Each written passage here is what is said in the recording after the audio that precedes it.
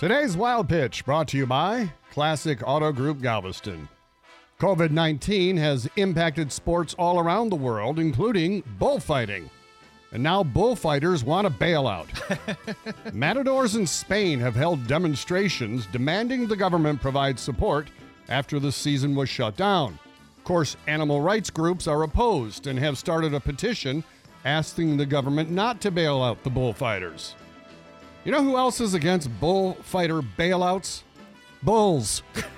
Turns out they're not big fans of being drugged, stabbed in the neck, and humiliated by a man with a silly hat and a cape. That's today's Wild Pitch.